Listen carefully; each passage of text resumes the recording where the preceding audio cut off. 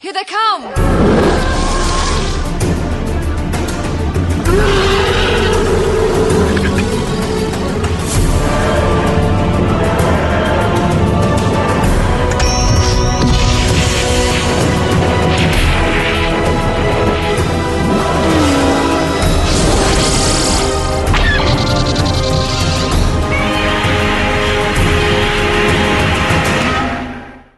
Hello, and welcome to episode 110 of Effectively Speaking, the podcast that takes a look at some of the special effects sequences of film and television, be they classic, average, or duff.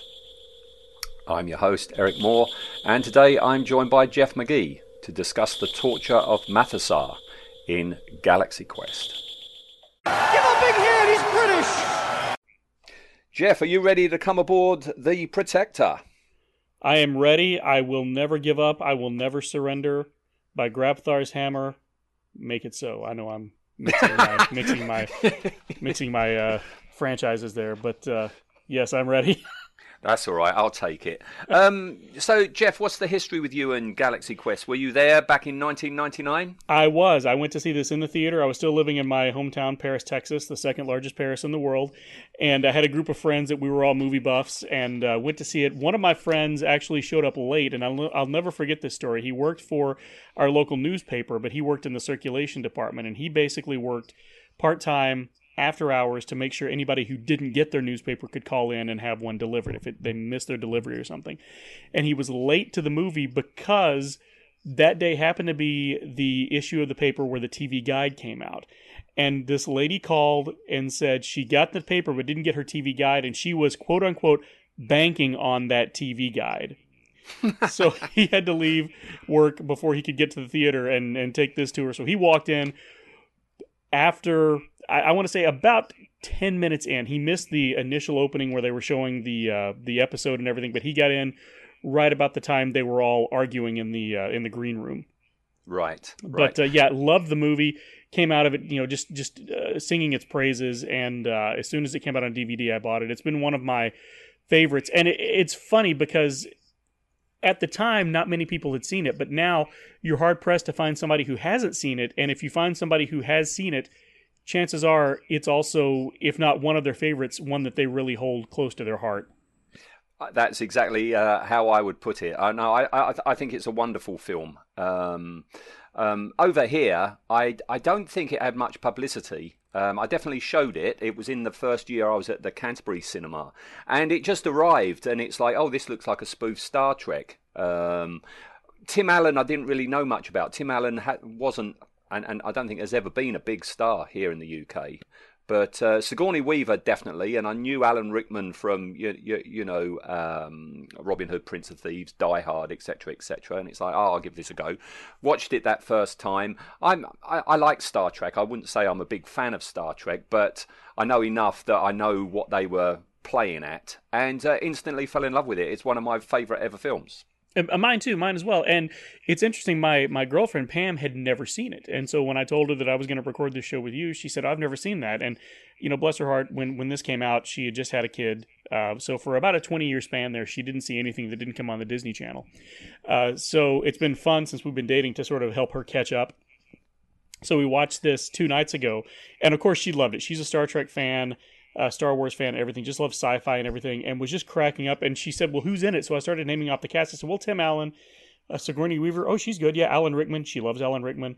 I said, Tony Shalhoub, Sam Rockwell. She said, holy crap, that cast. I said, yeah, the cast is stacked. I didn't think about it until I started telling her who all was in it. This is an all-star cast.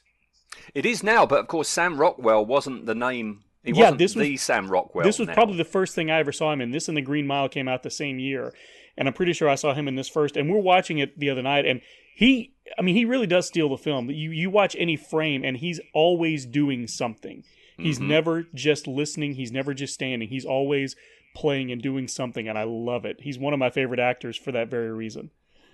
I've got a personal connection with this film, and I can't watch it without thinking of a couple of my friends. Okay, when I was working at that Canterbury cinema, a friend of mine was working there. She was floor staff, and she is a dead ringer for Missy Pyle in this. Oh, that's funny. I have a friend who reminds me of her as well. Not so much Missy Pyle, but Missy Pyle's alien character, the eternally grinning Missy Pyle. And I said to her, "You've got to go in and watch this." And as I say, she was floor staff, and she went in and watched it. And when she came out, she had this annoyed grin on her face, and it's like, "Oh, you are mean." But I see what you're getting at, you know.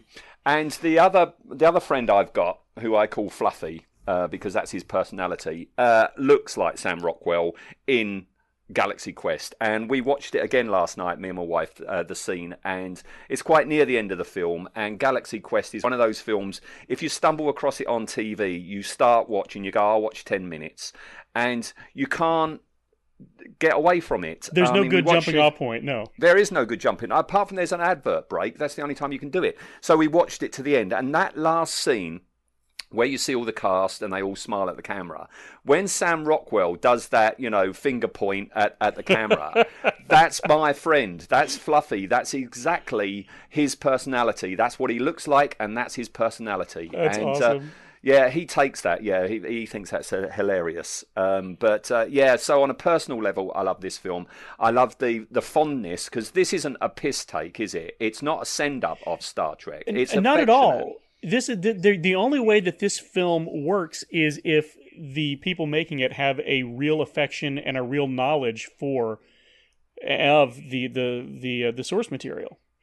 Because I know someone who had a sister who refuses to watch it because she said, quote, "It's making fun of Star Trek." I'm like, it's not. No, it's not. Sending it up, but it's ribbing it in the way that only someone who loves something can really rib it.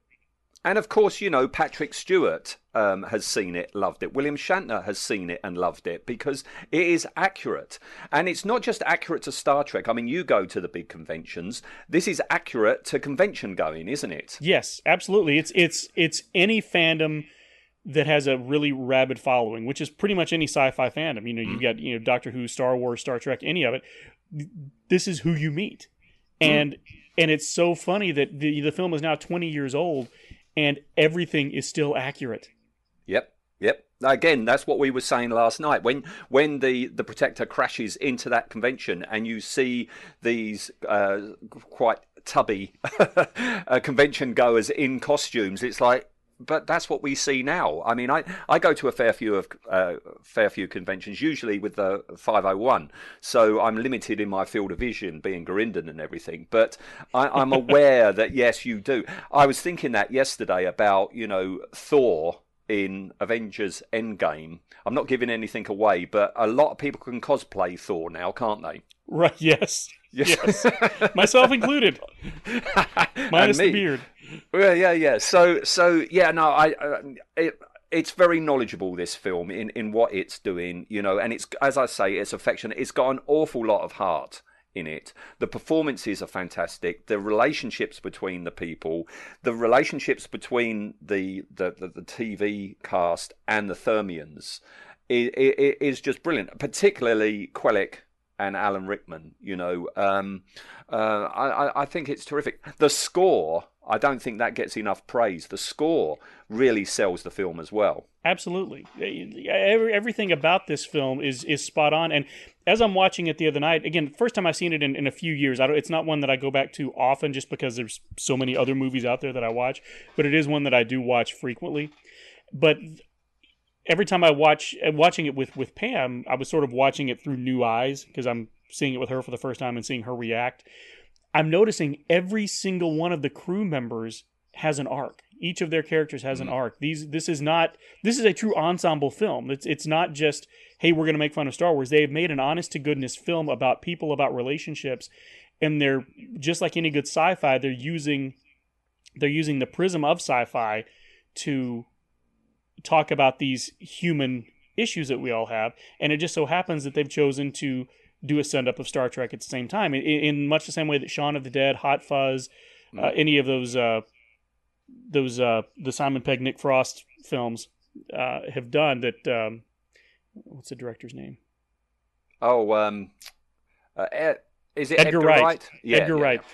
Much the same way that all of those films, while they're spoofs of a genre, they're also about real people. This is very much in that vein, and I've always assumed that they were sort of inspired by Galaxy Quest and doing what they do.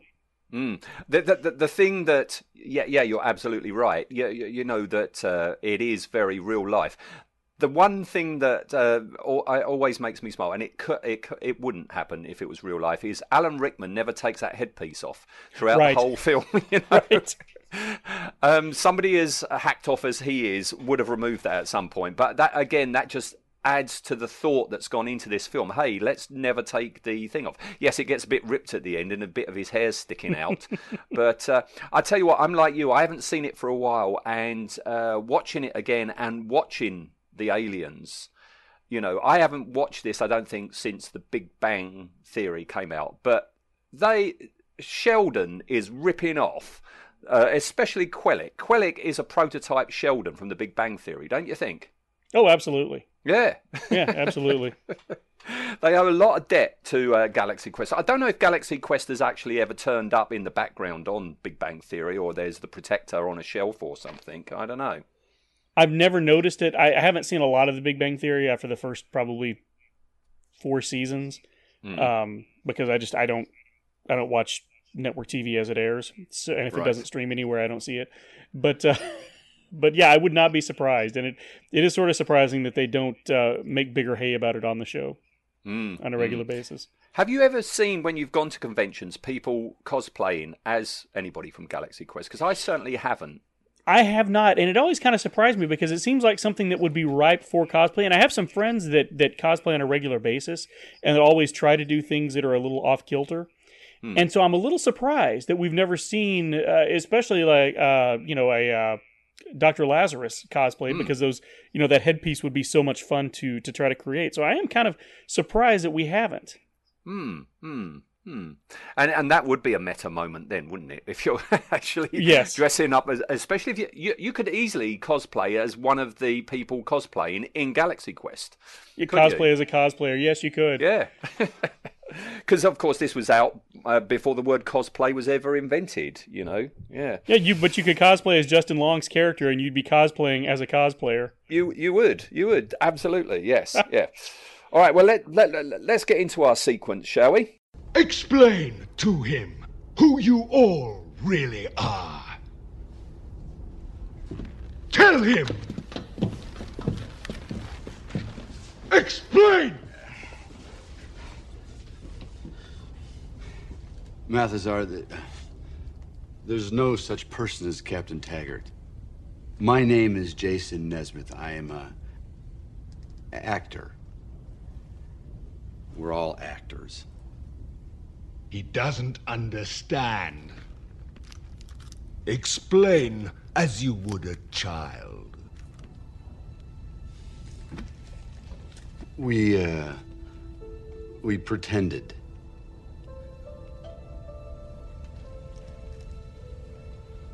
We lied. Oh. Yes. You understand that, don't you, Mathesar? Mathesar, I'm not a commander. There's no National Space Exploration Administration. We don't have a ship. There it is. That ship is that big. Inside, I've seen many rooms. You've seen plywood sets that look like the inside. Our beryllium sphere is wire with plaster around it. And our our digital conveyor is it's Christmas tree lights. It's a decoration. It's all fake. Just like me.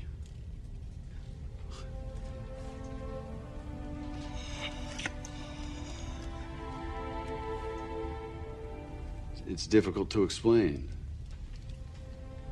On our planet, we pretend to entertain, and Mathesar, I am so sorry. God, I am so sorry. So now you know. Lieutenant Lathe, hardwire the reactor core to overload. I would like to blow this troublesome vehicle to dust. Sirs, what about my people? Yes, far too simple a death for them, isn't it? Lave, open an oxygen seal on level C. Let the air in a bit for our friends. So I thought we would start. You know, our heroes are on the way back up to the command deck. They've just found out that they are all that is left. The Thermians that are on the ship, that's all that's left of their people. And again, it's very touching when you get moments like this happen. You know, the music comes in, and Tim Allen, you know, usually a comedic actor, that's what he's known for. But you know, it is really quite moving when he finds out that that's all that they have left are the people that are on the ship.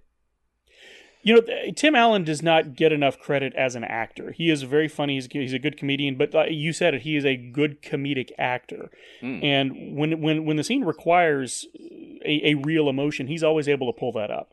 And I've always been impressed by that. And again, the cast as a whole. You know, we talked about the fact that that you've got a cast full of just really heavyweight actors, and this scene is no different. You really see his character grow through the course of this film, and it's a really remarkable performance. Oh, he's a dick at the beginning, isn't he? He's a complete idiot. Yes, yeah. And I have seen people at conventions like that who are just bored. They're there for the money. They don't even look up while they're signing and stuff like that. Oh, yes. Yeah. I've gotten autographs from a few of them back when I was still buying autographs. But anyway, yeah, they're up to the command deck, but they're intercepted by Saris, the bad guy. I'll just say here, I love Saris. There should have been Saris action figures, you know. There should have been. When I came out of this film, I came out of the film the first time saying, how cool was that design of the evil alien? Because I just, that and Pam even commented on it, you know, especially the things on the top of his head that are constantly moving. It's such a great design. And again, this is one of those films that works on its own merit. You don't even have to have any working knowledge of Star Trek to enjoy the film. Obviously it helps, but yeah. And like you say, it's quite a complex design because you've got his lizard face, he's got this eye patch on, he's got blue tattoos, those things on his head that keep moving, and every time he gets annoyed, you have these like dragonfish style fins come out on the back, don't they? Yeah. And it's and it's all practical because this was '99. Yes. CGI was still a thing, but this was all practical as far as I know. And he even had the eye patch, which reminded me a little bit of Krang from Star Trek VI. You have just cribbed from my behind the scenes. That was a direct nod to Star Trek VI. Yes, but as I say, I mean, a lot of people actually think, because this is his 1999-2000, a lot of people go, that must be all CGI. But it's not. Everything we're going to talk about today is practical. So that's one of the reasons why I chose this scene, including Saris. Now, Saris, I mean, it's a fantastic effects sequence, but I think an awful lot of it to do is with the actor underneath it. Oh, absolutely. A guy by the name of Robin Sachs, who is terrific. He's absolutely terrific. His facial movements, he is conveying, smugness in this scene and what's coming up underneath latex and mechanical devices, which will actually make the prosthetics move. Yeah, it's very much a performance worthy of a Ron Perlman, someone that is really known for acting through makeup. And you're absolutely right. He's creating this character that he's legit scary. Yeah, and he's totally the leader. When he comes in with his lackeys, yes, this is the boss, isn't it? This is the boss. Absolutely. I like the lackeys as well. I like the way. Have you ever noticed that all the lackeys, all these bad guy aliens, every outfit they're wearing is different to all the others. Nobody's got a uniform look to them. No, actually, I did notice that. They all look like they're of a piece, but they're all unique. And I like that as well. I did too. Again, so much thought went into the design of this that it's really a shame that it wasn't appreciated even more than it was when it came out. Because I don't know about the States, but over here, I mean, we only had it for like a week. It was a modest hit here. I think it made about $70 million. Right. It was a modest hit. People knew it. Critics loved it. People who were Star Trek fans knew it. And so, like I said, it was one of those movies that everybody was like, "Oh yeah, that thing," but nobody saw it in the theater. They discovered it on home video, Yeah, or and on television. you said earlier about getting it on DVD. It was one of the very first DVDs I ever bought. Nice. I've still got one of that. It's the old style, DVD case where it's like solid plastic, the clear plastic, and it's snapped open at the side. Yeah, I've got to update to a Blu-ray at some point. I really must.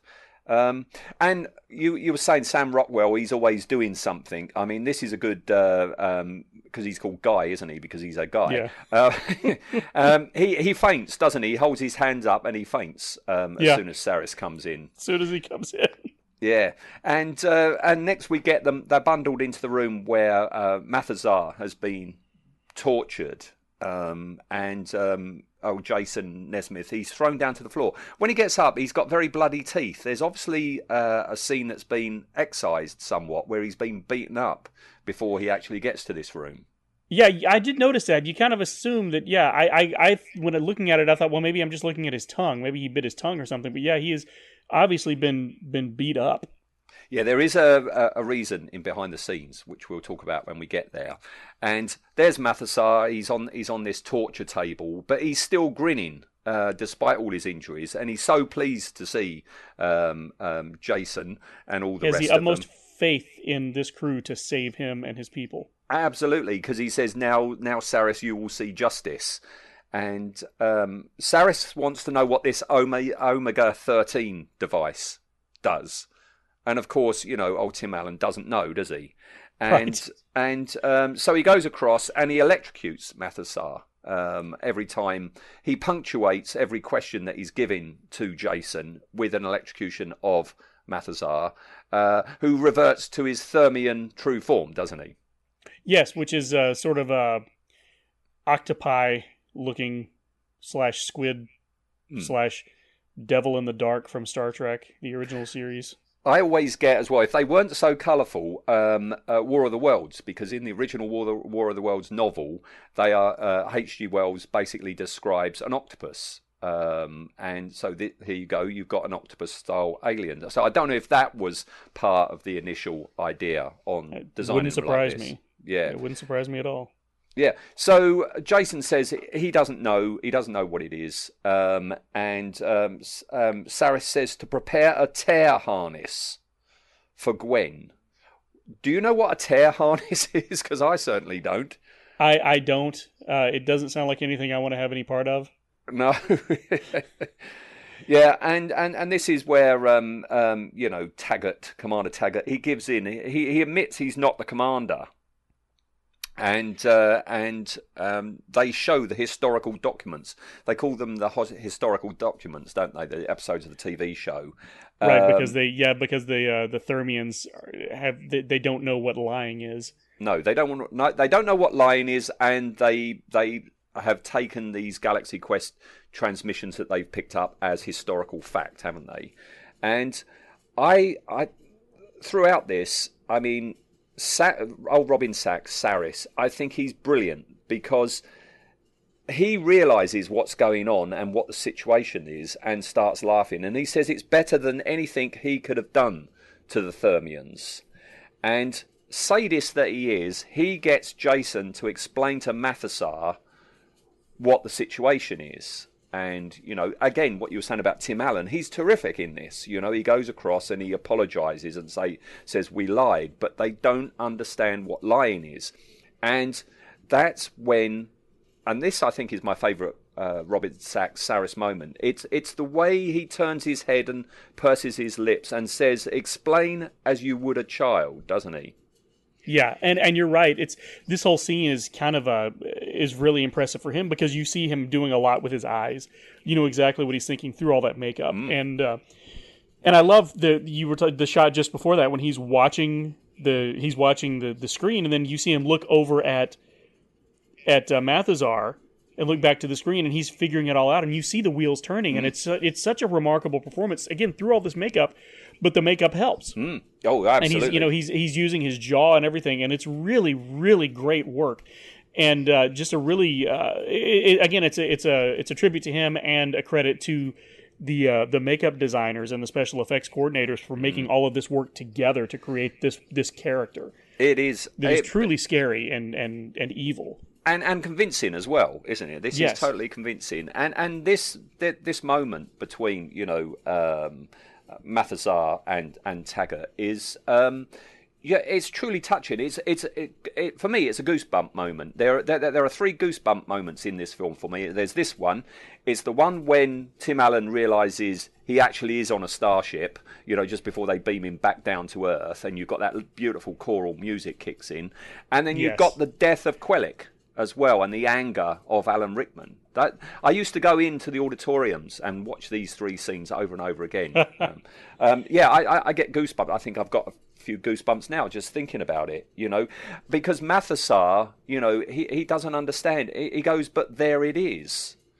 And he says, well, no, it's a fake. And he goes, but inside I see many rooms. You've got this terrific script going on as well as terrific performances. You've got terrific script, you've got terrific music, you've got terrific makeup. I love this scene, and it's the first time he stopped smiling. No, because when the penny drops for Mathesar, I like the breathless but why, Yeah, it's heartbreaking. It is, and Tim Allen's I'm so sorry. And this is where we get to the end of our sequence, because Saris asks Lieutenant Lathe to blow the ship up, and to let the air out, because Mathesar says, "What about my people?" And he's like, "Right, well, we'll let the air out first." And again, he's such a nasty bit of work, this Saris, isn't he? He is, and he's got staples in his chin too that I've always wondered about. He is very Klingon-like, isn't he? You could see a Klingon having staples in his chin. Yes, absolutely. Yeah, but it's this whole scene is just this is where things get really real for me, because you realize there are stakes here. People are going to die. And I mean, that's after this sequence, but you see continual monitor shots of the Thermians dying, and they must be rescued. It does. It all gets very serious, doesn't it? It does. And a quick question for you: you may not know the thing that they have Mathesar laying on. I'm assuming is something they brought on board. Well, I'm guessing so. I don't know. Because it looks like it. I don't know what it is, but it looks like it's of a piece with all of their stuff. Yeah, I didn't know whether it was just a hospital gurney or something that they used, or a dentist chair or something like that.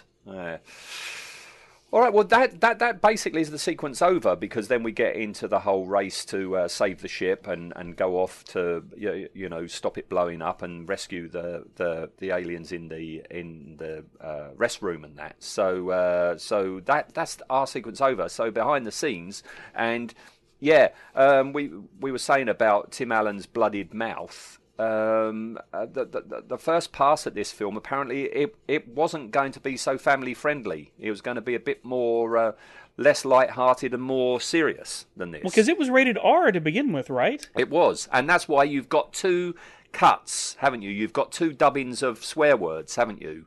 You've got Sigourney Weaver at the end where she says, "Well, screw that," when they see that the chomping machine, and that's the not the Crocodile word Dundee moment. Yeah, and that's not the word. Yeah, that's not the word she says. That's quite a clumsy dub. And there's one at the beginning. I can't remember what, but somebody else says a word. I think he says shit or something like that. But they've dubbed over something. Apparently, the director, Dean Parasot, he said the original tone was a lot darker, and it wasn't until there were test screenings done that they recut it to emphasise the comedy and tone down some of the brutality of it. Makes you wonder what Mathesar's torture was going to be like if it was a darker version. Exactly, and it also kind of makes me wonder what they were going for to begin with, if they weren't going for a comedy. Because, I don't know if you've been watching The Orville, if you guys have access to that over there. I know of it, but I haven't seen it. It started out very much like a Galaxy Quest. I assumed it was a spoof of Star Trek, but by the third episode, it became a full-on sci-fi show in its own right. They had a very, very serious, very tense episode. That's actually when I jumped off, because I said if I want to watch Star Trek, I'll watch Star Trek. I thought this was going to be a spoof. Seth MacFarlane's involvement obviously helps that, but I'm guessing maybe that's where they were going. They were just, but I can't see how that would have worked. It seems like they were trying to straddle two lines, and so I'm glad that they went the direction they went with it, but I have to wonder what they were thinking to begin with. Because you can't fail to know that it's a comedy. You know, even if you were to put more brutal things in, if you were to, you know, have stronger language, you've still got the performances of Sam Rockwell. You've got Alan Rickman saying, "I'm not going to do it. I'm not going to do it" at the beginning and everything like that. That comedic moments. I've just spoken to Dave in the last episode of this show about Back to the Future, and apparently the test audiences when the DeLorean goes off and you know, Einstein is in it, the original test audiences got nervous because they thought something was going to bad happen to the dog. They hadn't realised quite that it was going to be a comedy, and I don't understand that, because there's plenty of comedy moments before that moment to actually tip you off that this isn't a serious film. Right. So I don't understand that. Sam Rockwell. Oh, good old Sam Rockwell. Apparently I can totally see this. Apparently he based his portrayal on Hudson in Aliens. You know, the hysterical, in every sense of the word, Bill Paxton. Yes, I can is the totally basis see for that. Sam Rockwell. Yeah, you can see Sam Rockwell in this going, "Game over, man, game over." You can totally see it. Absolutely. Yeah, this film was one of the earliest to have its own film websites. You know, it's funny that you mentioned that, because my friend Josh, who missed the first few minutes of this, was when Waterworld came out. I think it was the first one that ever had one advertised, in like '95. And he said, I remember thinking, someday I'm going to have a computer and I'm going to go to that website. And he said, and then we got a computer, and I went to that website, and it was just an ad for the movie. Right. And I was so disappointed. Yeah.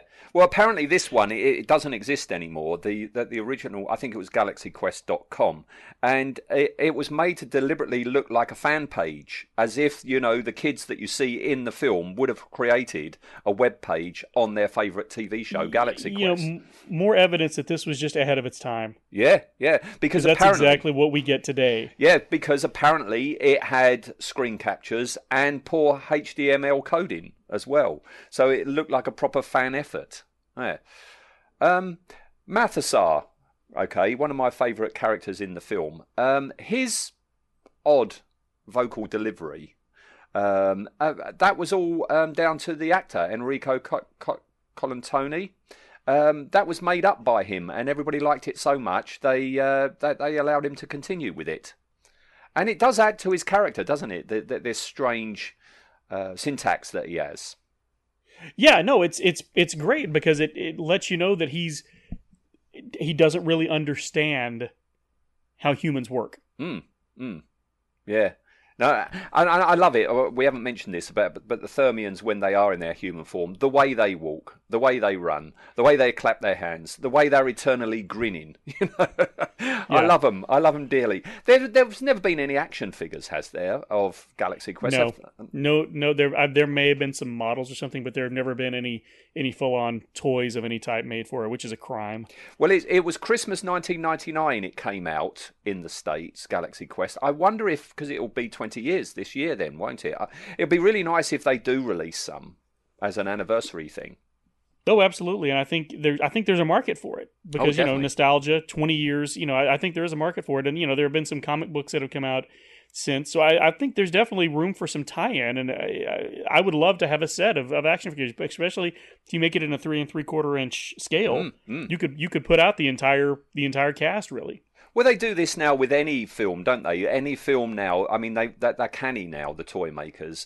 Any film that a kid sees when they're like 5 or 6, 20 years on from that, make some action figures. It happened with Labyrinth. It's always happened with Star Wars, but you know, they're doing these retro packaged action figures based on characters from films that were around when you were little, but there wasn't any merchandise then, and it's definitely appealing to the adult looking back to their childhood, isn't it? Absolutely, yeah. It's great to, you know, you buy them, and they price them so that you don't open them to play with them. They price them to be displayed. And I have several, and you know, I always wanted the one that blew my mind was when they finally released Pulp Fiction action figures. because I had a dream about Pulp Fiction action figures 20 years ago. So yeah, I'm really surprised that Funko and Reaction have not done a Galaxy Quest line yet. It might happen. You never know. You might be getting some Christmas presents. Hey, I hope so. Yeah. Right. Next little fact. Did you know that Harold Ramis was going to direct this? I did. But he had a disagreement with one of the screenwriters or something, I believe, didn't he? Something like that? It wasn't just that, but he objected to the casting of Tim Allen as well. I think that's what it was. Yeah. Yeah. And that was like the final straw, and he walked out. He since said he was impressed by Tim Allen's performance, but back then when he was going to be director, it was actually going to be made for Disney when he was on board. Do you know what his first choice was for the Jason Nesmith character? Who his first choice was? I do not. Alec Baldwin. I can kind of see that. I can sort of, but you don't. It would have been a very different movie, though. Well, if you were going for that darker tone, yes, you could say Alec Baldwin, but not. I mean, yeah, Tim Allen is great. Yeah, he's not nearly. He doesn't have nearly as warm a presence as Tim Allen does. If you think of the scene where Tim Allen wakes up in the morning and he's hungover, and the Thermians are outside the door, and he answers the door, and then he's in the limo with them and everything like that, I can't see Alec Baldwin doing that scene and it be as funny and as charming as Tim Allen. No, you would lose the audience at that point. You've got to have a really likable actor to start the character that reprehensibly. Yeah. The other and have us come around to it. Yeah. The other two that were considered, I don't know if they were second and third choices, but two others that were considered, I could see them do it. One is Steve Martin. Okay. Again, would work, but he's one of those people who sort of comments on everything with his performance instead of creating a character. He's commenting on the character he's created. So I don't know. All right, okay. The other one. What do you think of the other one? Kevin Kline. Kevin Kline could have worked. Could have worked very well. Yeah, you think? Although I could see Kevin Kline playing either the Tony Shalhoub or the Alan Rickman character more so than I could Jason Nesmith. Yeah. Because I'm thinking back to him in A Fish Called Wanda, and that style. Yeah. He always seems more interested in playing the character than he does the protagonist. Okay. But I could definitely see it. I think he definitely could have pulled it off. Yeah. I can't say the name. Missy Pyle's role, Larry Lai. I think it's Lorelei, isn't it? Her name is Lorelei. I believe so. Yeah, this was her first feature film, and her role originally was much shorter. There wasn't the whole romance with Tech Sergeant Chen. None of that was there. She had a quite minimal role, and it was only when the producers noticed that Sigourney Weaver was the only female in the entire cast that her role was expanded. Yeah, that doesn't surprise me because, typically these sorts of films, especially back at that time, were sort of male-dominated, so it doesn't surprise me, but I think it was a very good idea because that it gave us one of the best jokes in the film, or maybe the best joke in the film. What, the get a room, guys? No. That's not right. Yeah, no, that's what I mean. Yeah. Guy says, "I'll get a room, guys." Yeah. You're right. It's the same scene before that, but I always forget about "get a room, you guys" because I'm always just so taken with, that's not right. That's that pause that he does in there. That's what we were laughing at. It's like, what is happening to make him say that? No, that is great, and she is great. She's terrific, and yes, she does look like one of my dearest friends, yes. Saris, he was named after the film critic Andrew Saris.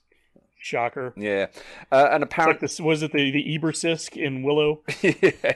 No, apparently he was called Saris because the producer of this film, Mark Johnson, Saris trashed his film The Natural. So it's kind of like a petty get back at him to have this guy. Yeah. But you make him one of the coolest characters in the movie. Indeed. With a metal eye patch, and as you said earlier, yes, it is. It's a nod to General Chang in Star Trek VI, definitely. When the Thermians state they're part of the Klaatu Nebula, And of course, that's a reference to Day the Earth Stood Still, isn't it? Klaatu, Barada, Right, Nikto, yes. and also Return of the Jedi, because you had an alien in that called Klaatu, didn't you? For the same Yes, reason. which was a reference to the day the Earth stood still. Yeah, and I didn't know that, and so when I saw the Army of Darkness the first time, and he says Klaatu, Barada, Nikto, I was like, oh, that's a reference to Return of the Jedi. And then years later, I figure out, oh, I'm an idiot. Oh no, reference it's to an something even older. age thing. It's an age thing. You saw Return of the is. Jedi before you saw Day the Earth Stood Still. Yes, much before. See, I had already seen Day the Earth Stood Still, so I realised what was going on with that. And yeah, Evil Dead. Yeah. Now the creature effects in this film, Saris, the Thermians, the pig creature, they were all down to, of course, Stan Winston's studio.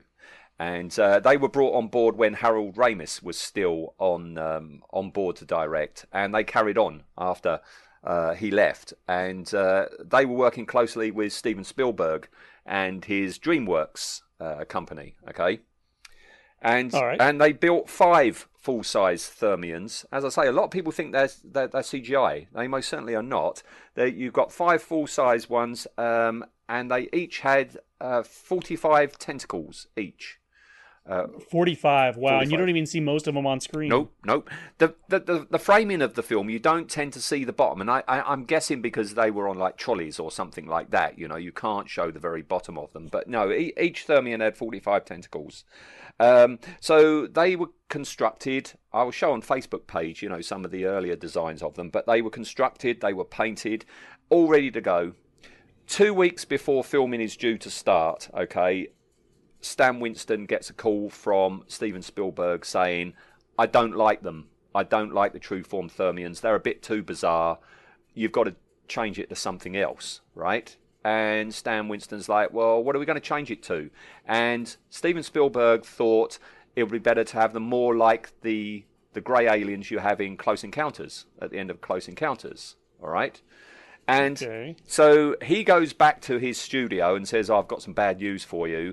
You've got to scrap these guys. We've got to create more traditional aliens. And his crew, his team are all like, you're kidding. It's 2 weeks. We've got 2 weeks to make all new aliens. You're having a laugh. And Stan Winston went back, made another phone call to Steven Spielberg. Nobody knows exactly what that conversation was, but he did manage to convince Steven Spielberg to actually stick with the Thermians. But yeah, 2 weeks before filming, there wasn't going to be the aliens looking like this.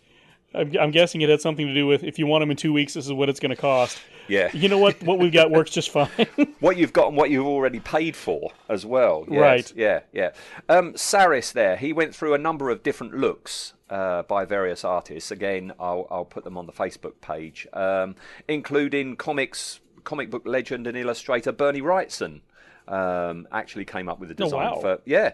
I'll put it on Facebook when it comes up. And the final design was down to Chris Swift. He sketched a very complete version of Saris. It's almost exactly like the Saris we see on screen. And he also sculpted the reference maquette as well. And for Saris to work... they used the technique that had been developed for the Planet of the Apes films, you know, a way to enable the actors' facial movements to be translated onto the outer makeup appliance. And that had been around since, you know, like 69, 70. And Stan Winston had refined that for the Star Wars holiday special. Okay, because they used that. Yeah, you never thought you'll be talking about that today, did you? Oh wow, it's everywhere. Yeah, I mean they used it for the Wookiees in the holiday special. You know, Marla and all that. You know, when you watch that, it is quite bizarre, especially the old grandpa Wookiee, the way his like mouth opens and closes like that. But it's the same. It's terrifying. It is scary and terrifying in any other word like that. But it's the same technique where the actor underneath can move his jaw and the jaw of the appliance moves. But obviously, by the time of Saris, 20 years later, they had refined the techniques more, and you've got this very subtle performance, as I say, by this Robin guy, that he can actually move his lips, and you know he can squint and everything, and it totally comes through, doesn't it? Yes, absolutely. Yeah. The thing on his head, these like spider's legs that he's got on his head. They must have weighed a bit because they were metal, and they were radio controlled. So he's basically wearing a hat, a spider leg hat, if you like, that was radio controlled. Nice. And I assumed it had to be something like that, and so there's someone off screen controlling it, I assumed. Because the way they moved, it's pretty organic, but it also looks a little mechanical, just a tiny bit, every once in a while.